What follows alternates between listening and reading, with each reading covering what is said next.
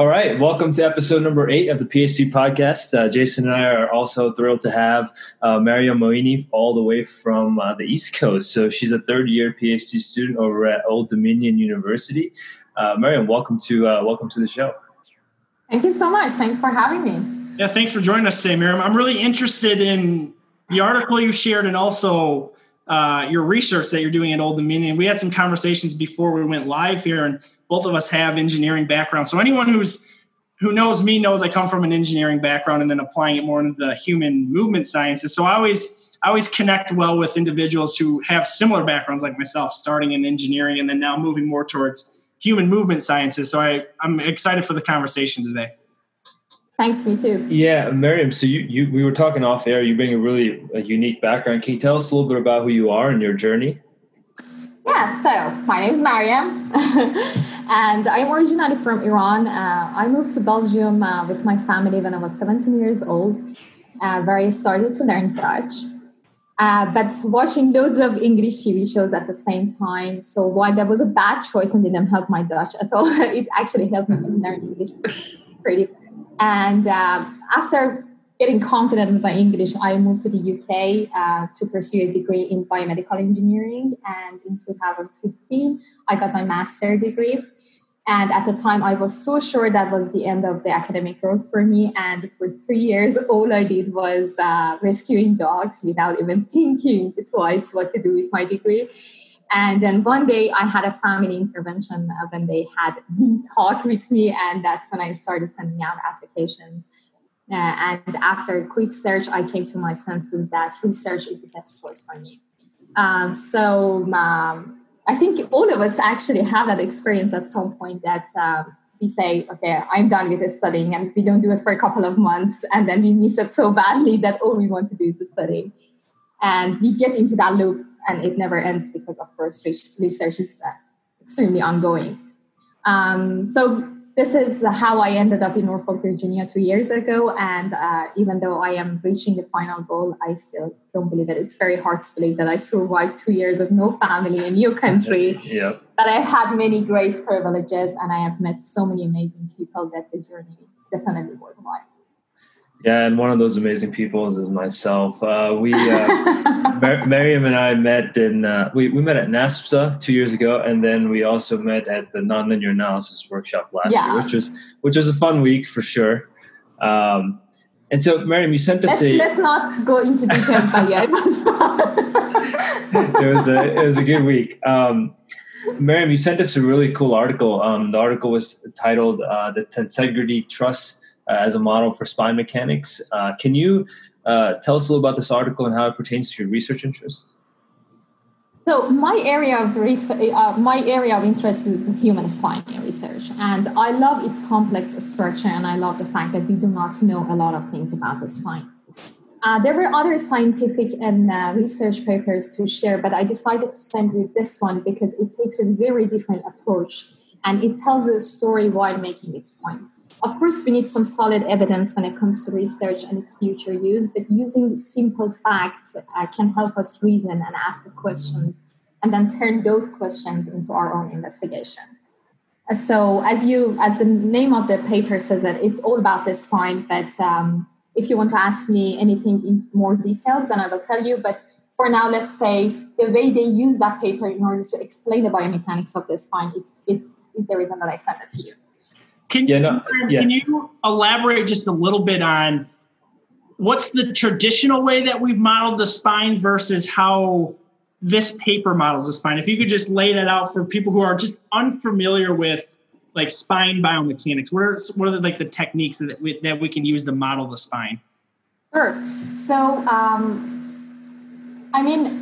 it has changed a lot. It's not that the way we use it or explain it these days is the exact same way as we use it like 100 years ago. But if you look at other body parts, the progress has been much more in detail for other body parts than for the spine. Of course, because it's too complicated. So the way like the old days looked at it, or old researchers, is the fact that the spine is one solid column. So it does not have any joint. It's just one truss, as they said.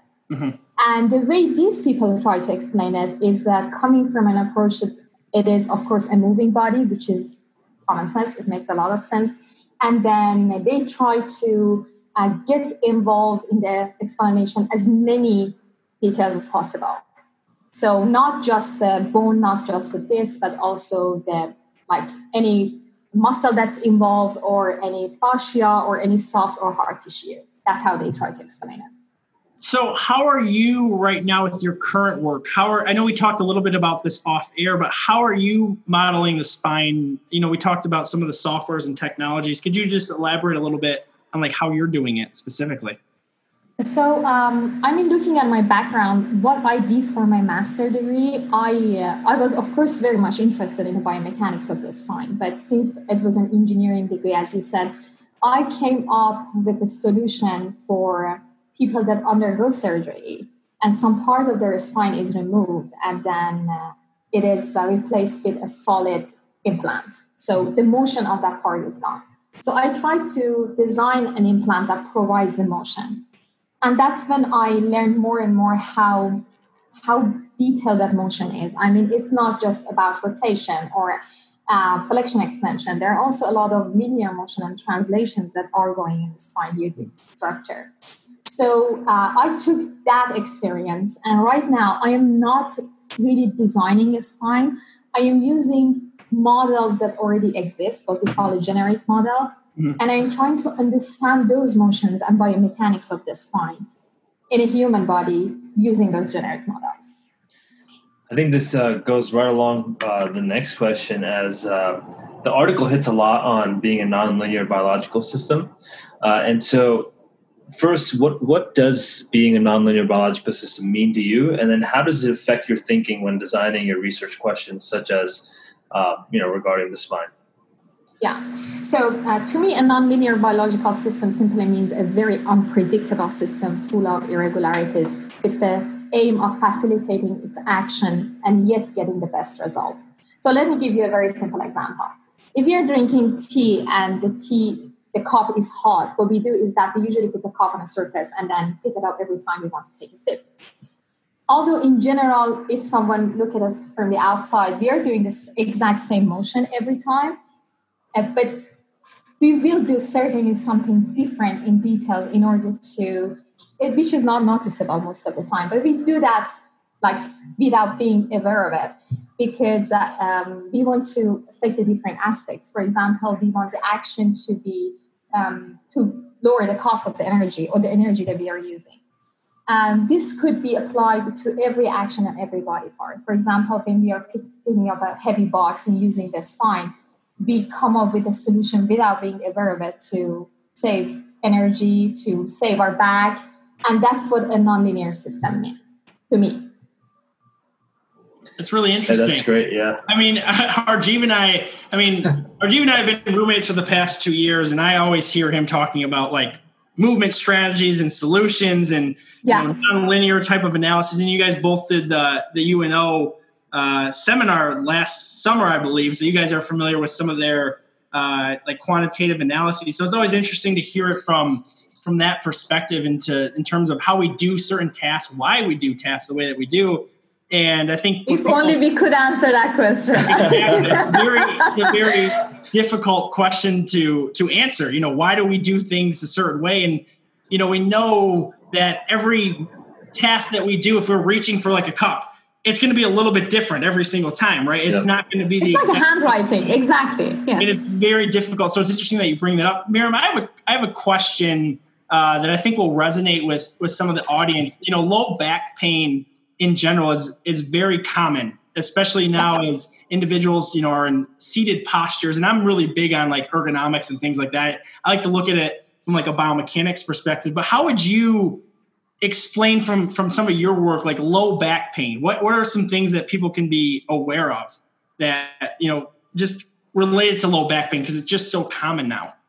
Yeah, exactly. So as you said, besides being very common, and most of us will experience it at some point in our life, is that But I'm not an expert in it, to be honest with you. Low back pain and even lumbar spine is something very new to me. So I did my research. The research that I did while I was in the UK was on cervical spine, was on the neck. Okay. Because I thought if I start from top, then it gets easier, because I wanted to design an implant. And if you make an implant small, then you can make it bigger easily. But if you make a big one, then it's quite challenging to make it small. So that was the idea behind it. So it's very new to me, but one thing that I can say for sure is that it's nothing scientific. It's common sense. We need to. That's what this sacred based on. That if we are experiencing low back pain, it is not just that disc. It's a disc degeneration or it's a bone issue. It is everything is connected to everything issue.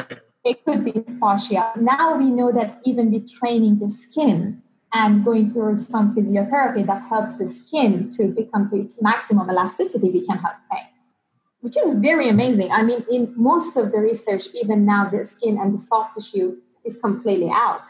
So it's starting to involve those, although we cannot make it scientific because, as I said, we are unpredictable and we are using very predictable measurements to come up with a solution and with answers, which has helped us a lot. But to be more specific about it, we really need to listen to our body and try to come up with physiotherapy, like some exercises that will help us reduce the pain. But that's all I can say for now. So hopefully my research will give me some more useful answers. Yeah, absolutely. We'd be really curious, and I'm sure the listeners would be as well, because, low back spinal pain is just, it's so common now, especially, we work, especially now in our virtual environments, right? We're not able to have those day-to-day person-to-person interactions. And so we're sitting at a desk and at a table now for 8 hours. For hours, exactly. People have always had issues with low back pain. So it'll just be interesting to see how your research evolves from this and some of the things that we can take away. Another question that I had, Maryam, we both of us have engineering backgrounds. And one of the things that, I grew up with as an engineer, even from, my family background, is this whole concept of free body diagrams. And if there's any engineers listening, they'll be very familiar and nodding their heads with that as well. Yeah. One of the things that I guess caught my attention when reading through this article is essentially that, the free body diagrams, FBDs that we use are potentially like unrepresentative of some of the true joint torques that occur at some of the spinal columns or elsewhere. So my question to you is, Maryam, looking at it from that perspective, what are some, I guess, alternative methods to introduce some of these concepts of like joint torques and things like that in if I were teaching like an undergraduate biomechanics, like mechanical engineering course? I'd be curious on your thoughts on that.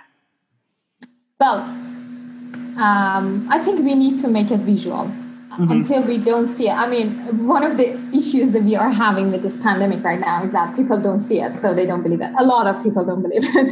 We have a very simple mind. We need to make things visual for us to be able to process it and understand it. But let's be honest. I mean, it's not that researchers and physicians, they do not want to get proper answers on the questions that they have on the spine, or even they like the assumption that the spine is rigid. It's the fact that we don't know how, and we have no other way to get answers on that. It actually is related to the fact that it's complex, it's delicate, so doing human research on it is impossible. So we cannot talk about free body diagrams and show it how it works on the spine, really, because it's not visible, it's not possible. And you guys right now know where I stand with animals, so I prefer die from back pain than using animal research. So I think the best way to explain that to people is to use computer-based models, what we are doing right now. So mimicking the motion in a detailed model that provides us with some joint and real-life features can really take us into the next level. And luckily, for example, with a software like OpenSim, we are able to do that.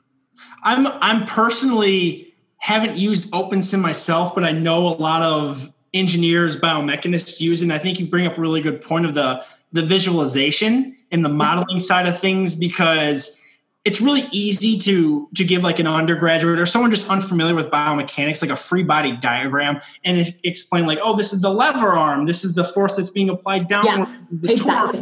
And to an extent, it could be helpful initially, but you really don't get the true forces that are acting on a body during a dynamic task with such a simplified model. We do the best that we can to explain to our students, but it'll be interesting to see how some of these computational models evolve, given this pandemic that we're in, where a lot of things now are going to be virtual. So if we can have our students be able to interact with some of these virtual environments like an OpenSim or things of that nature, like a visual 3D, things that I use on my biomechanical side, I think would really benefit students so they can see, as you mentioned and alluded to, like real world activities. If we can see the spine actually flexing and extending, or we can see our knee joint flexing, extending during like a landing type of activity, I think that'd be a great way to introduce some of these concepts. So there was some really good points that you mentioned there, Maryam. Yeah, Maryam. So I know you have an interest in attentional focus, and so I want to know your thoughts. Can you tell us a little bit about how you think attentional focus may affect spine biomechanics? Well, it's pretty sad because I think all of us have suffered at some point due to the pandemic. I was in the middle of my focus of attention study, which was about walking, that I had some sensors put on the neck, put on the back, put on the spine. And I was hoping I could see something or even nothing. But that was one of the aims of the study. So I could not finish that, unfortunately. But what I know for sure is that one paper so far studied the effect of the attentional focus on local dynamic stability of the spine during a simple flexion extension task. And they reported that changing the focus of attention does not really affect the performance of the spine. And that was the only paper I ever could find on that. Yeah. So I really don't know where we're standing with that, since not many research is done on that, but we will see in the future. Yeah, I think it's interesting. I mean, I never thought of it. I never thought about, like, we know there's been plenty of studies that looked at biomechanics in general, say jump landing, whatever it may be, and attentional focus. But I don't know. I never heard about the spine, so it's pretty interesting. I think that I come from, again, like RG mentioned, like a jump landing perspective. I just don't feel like the spine gets a lot of attention. Again, I'm looking at it from like a sports medicine, like injury prevention standpoint.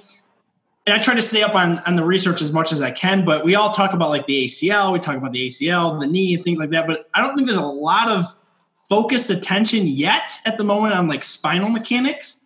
Actually, there is not a lot of research on the spinal mechanics. No, there isn't. No, so it would be interesting because I come from a hockey background as well, and different sports like that, the prevalence of low back pain is actually really high because like athletes like that are constantly in this bent over position. Same with like field hockey and different sports like that. So it'd be interesting to follow up with you, Maryam, and see, your progress. And that kind of leads me into my next question. We know the COVID pandemic has obviously, halted a lot of research, but prior to and kind of, as you start transitioning back into a quote unquote normal research environment, what were some things that you were conducting, pre-COVID, and what are some plans that you guys have as you start to transition slowly back into that research environment in terms of your studies, your PhD work? Well, I started my research with another advisor. So his focus is on motor learning, motor control, human movement, that sort of more general form. And we kept talking about this one. Actually, he's the one, Dr. Daniel Russell, he's the one that made me familiar with this biotensegrity idea. And what I love about research right now, not back then, you kind of look back at your stuff and you see someone completely different, is that you become familiar with a topic and it gets your attention and you love it and you love to work on it. And then after a while, you realize, thank God I didn't do that, because there is someone to advise you and to tell you what to do.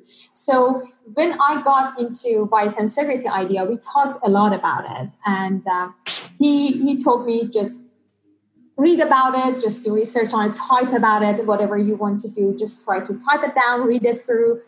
And that was the beginning of it for me. And then thankfully someone else joined our team, which was a spine specialist. And that's And I mean, we were in the beginning of a discussion, and then this pandemic happened. So I didn't do a lot of research. I actually started this position to maybe because in my engineering degree, I didn't do any human data collection. And I was hoping I could do that because it's quite interesting. And then this happened and I'm back again at computer-based models. But what I know other people did in the lab, for example, like a lot of local dynamic stability studies, a lot of, I know one of the students was focusing on the concussion and looking at the EMG, that sort of thing. I mean, we had a pretty good lab. It's pretty sad that it's out of use right now. So what I was using, for example, for the focus of attention was like simply using EMG of like putting different sensors on the body and using the accelerometry information to see how the local dynamic stability is changing the focus of attention. And some of the work that you're doing now is, could you tell listeners a little bit more like your modeling and some of the conversations that we had off air with like OpenSim, if you wouldn't mind sharing that as well? Yes, absolutely. So right now, the lab is virtual. So as I said, what we are doing, we are learning OpenSim. To be more specific, OpenSim is a free software system if anyone wants to download and use it. It lets us develop models of musculoskeletal structure and create dynamic simulations of the movement. So what we are exactly doing is that we are trying to use a generic model and apply different motions to it and then calculate the various aspects of the spine for us. But I know a lot of people are using it for running, for knee calculations. And one thing I would like to add is that because I don't want to sound like, there are not a lot of research going on the spine. I might actually talk about it earlier, but it's because it is not easy to do research on the spine. We do a lot of ACL because we can get answers on that. Mm-hmm. It's not that we are the only researchers that want to get answer on that. No, a lot of people actually have done amazing works on it. And what we are doing today is based on those information. But getting that further down the road is very challenging because it is not easy to see what is happening there. Yeah, I could imagine how hard it is to look at the spine and stuff like that. Maryam, for our last sort of question, what is one practical takeaway, let's say a practitioner can take away from your expertise? Well,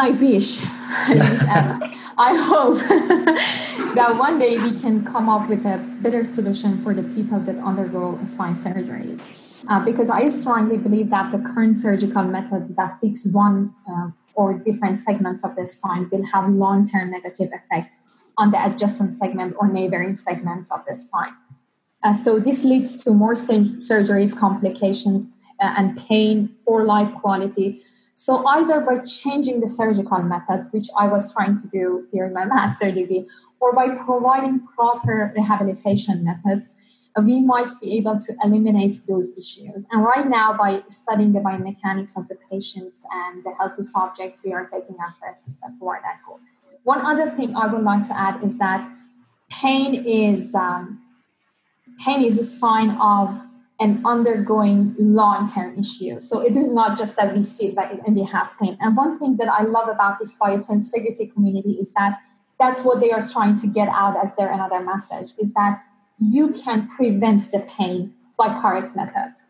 Because a lot of people, they are gaining business out of other people in pain, which is ugly. I mean, I know a lot of good researchers are out there, but one main thing to do is that to get information about how body works on even normal people or even hard workers, whatever, in order to stop people from getting to that point of pain and then coming up with a solution. So I think we need to get questions and answers long before that. And as researchers, I'm sure we can do that. We always think we need to come up with bigger solutions for bigger questions, but we can simply start from a very basic point and then get to that point as well. Yeah, and just disseminating the knowledge too, using Maryam and spine mechanics and things, and just getting information out to, individuals who might be going through low back pain and understanding, why they're going through, exactly. The human body is, all of us can attest to this, that the human body is so immensely complex that from someone who doesn't study intensively human movement science like we do, they might not understand why. Why does my back hurt? Why does my knee hurt? But if we can our expertise from a research perspective as to say, these are some potential reasons as to why you're in pain in the first place. Then they can start asking more centered questions, not only us, but practitioners and their care providers as well. So I think you make really good points as, being able to understand the mechanisms as to why you're in pain, why your back hurts in the first place can lead to better interventions and outcomes. I think this calls for another episode next year when she's found a solution. hopefully. Absolutely. There is I kind of like personal story behind all of this. I usually don't share this because it's not a happy story. But my brother actually underwent a really huge spine surgery, and due to some accident and infections and a lot of sad things, he lost 5 of his vertebral bodies, and they replaced it with completely a full metal. Mm-hmm. And he got better. He can live his life normally, but the fact that he doesn't know how lucky he is and the things that he does that he shouldn't do. So what I did, for example, is that I was doing an anatomy course, and they suggested that we do a surgery, our teacher, in order to help us with the grades. That, as you know, anatomy is very difficult. So he told us you can do a surgery. And I decided that I'm going to 3D print my model and put it into one of the bodies. And after doing that, it was very weird. I saw that the cadaver that I was working on, he didn't have any intervertebral discs. None. So it was really, this time, the spine was a solid body. No motion, nothing. So I called my teacher, and he was like, oh my God, I haven't seen anything like it. And we called one of the best anatomists in Virginia, and he came to look at it. And then we found out that there was a slightest point in his thoracic spine that had some abnormal curvature. And of course, that was an old person. Mm-hmm. And we learned that by age, when you have an abnormal curvature and you don't train your spine well, that's where you're going to end up. You're going to end up because the discs are going to lose their ability to move. They're going to become harder and harder.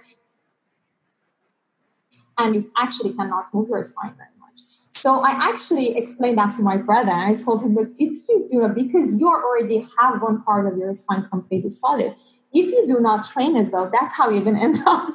And right now, I know that he has a person that goes to his house every week to just rehabilitate and tell him what to do with his spine. So what I'm trying to say is that we need to get those information out there. People need to see, if they do not take care of themselves, what's going to happen to them. And maybe 10 of 20 are not going to look at it, but we're going to have some people that are going to look at it. And let's say that's good enough for us for now. Yeah, I mean, I could only imagine. I could only imagine what the spine is. I mean, important across not even age, but sport and physical therapy. I mean, the whole 9 yards. Yeah. Every profession. Yeah. It's responsible for our posture at the end of the day. You know, we navigate in a gravitational plane where we're always fighting gravity, and our spinal health is what keeps our sitting and standing, running, jumping posture at the end of the day. If your spinal health is not where it needs to be, it's going to compromise the rest of the body. Yeah. I look at it. Yeah, you made a very good point, actually. Exactly. I look at it from that perspective is we're always, my PhD advisor says the 2 forces that we always have to navigate in our life is gravity and friction. Or what controls human movement at the end of the day. And gravity is such an important component on, spinal health. So if we don't have that optimal spinal health that fits our needs, it's really going to compromise. Whether we're an elite sport athlete or, we're a researcher or whatever, it just impacts your quality of life. Spinal health is extremely important. So thank you again, Maryam, for sharing. Of course. Thanks for having me. For being part of the podcast.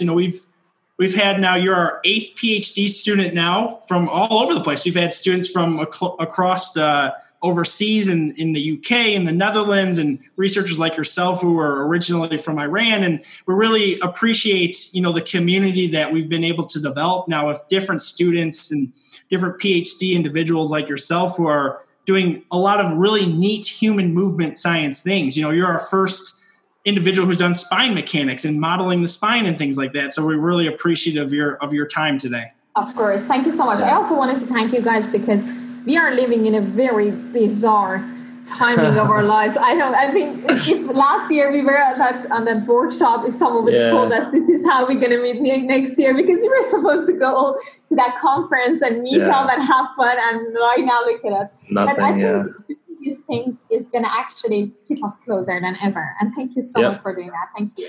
Yeah, that was, I think Harjeev would agree with me on this. That was part of the reason why we wanted to start this now. Harjeev and I had these conversations at first about a podcast. We always wanted to get into the podcast. That's where people are going. That's a hot thing, podcast. But Harjeev and I were talking and, going through the whole COVID situation. We're like, this is a great opportunity now for researchers to share what they're currently doing, PhD students, because it's difficult right now for us to do conferences, obviously. And it's, research in itself has slowed down. That's part of our PhDs is to produce research, produce publishable research. And it's slowing down. It's not an efficient process due to circumstances well beyond our control. And so we thought developing this podcast and getting individuals on like yourself is another medium to share your knowledge. At the end of the day, we're trying to share our knowledge to the community. Yeah. So again, and you hit on it. I think at the end of the day, it's to build this massive community network with students. Yeah, that's great. I can tell you right now that if I'm doing a more attention stuff 10 years down the line and I'm interested in the spine, who am I going to call? So it's like we have this sort of network that. Or if I have any mechanical issue. So it's I think this is a perfect platform, and like Jason said, we're so thankful you took some time out for us, and we will definitely reach back out to you, because one of the things we want to make sure we do is we follow up with everyone and that would be see what they're up to, where they're at, and kind of just make this into a really fun learning environment. So thanks, Maryam. I really appreciate your time. Oh, thank you so much for having me. I really appreciate it. Stay safe, and we'll be in touch. Sure. Thank you so much. Thank you, guys.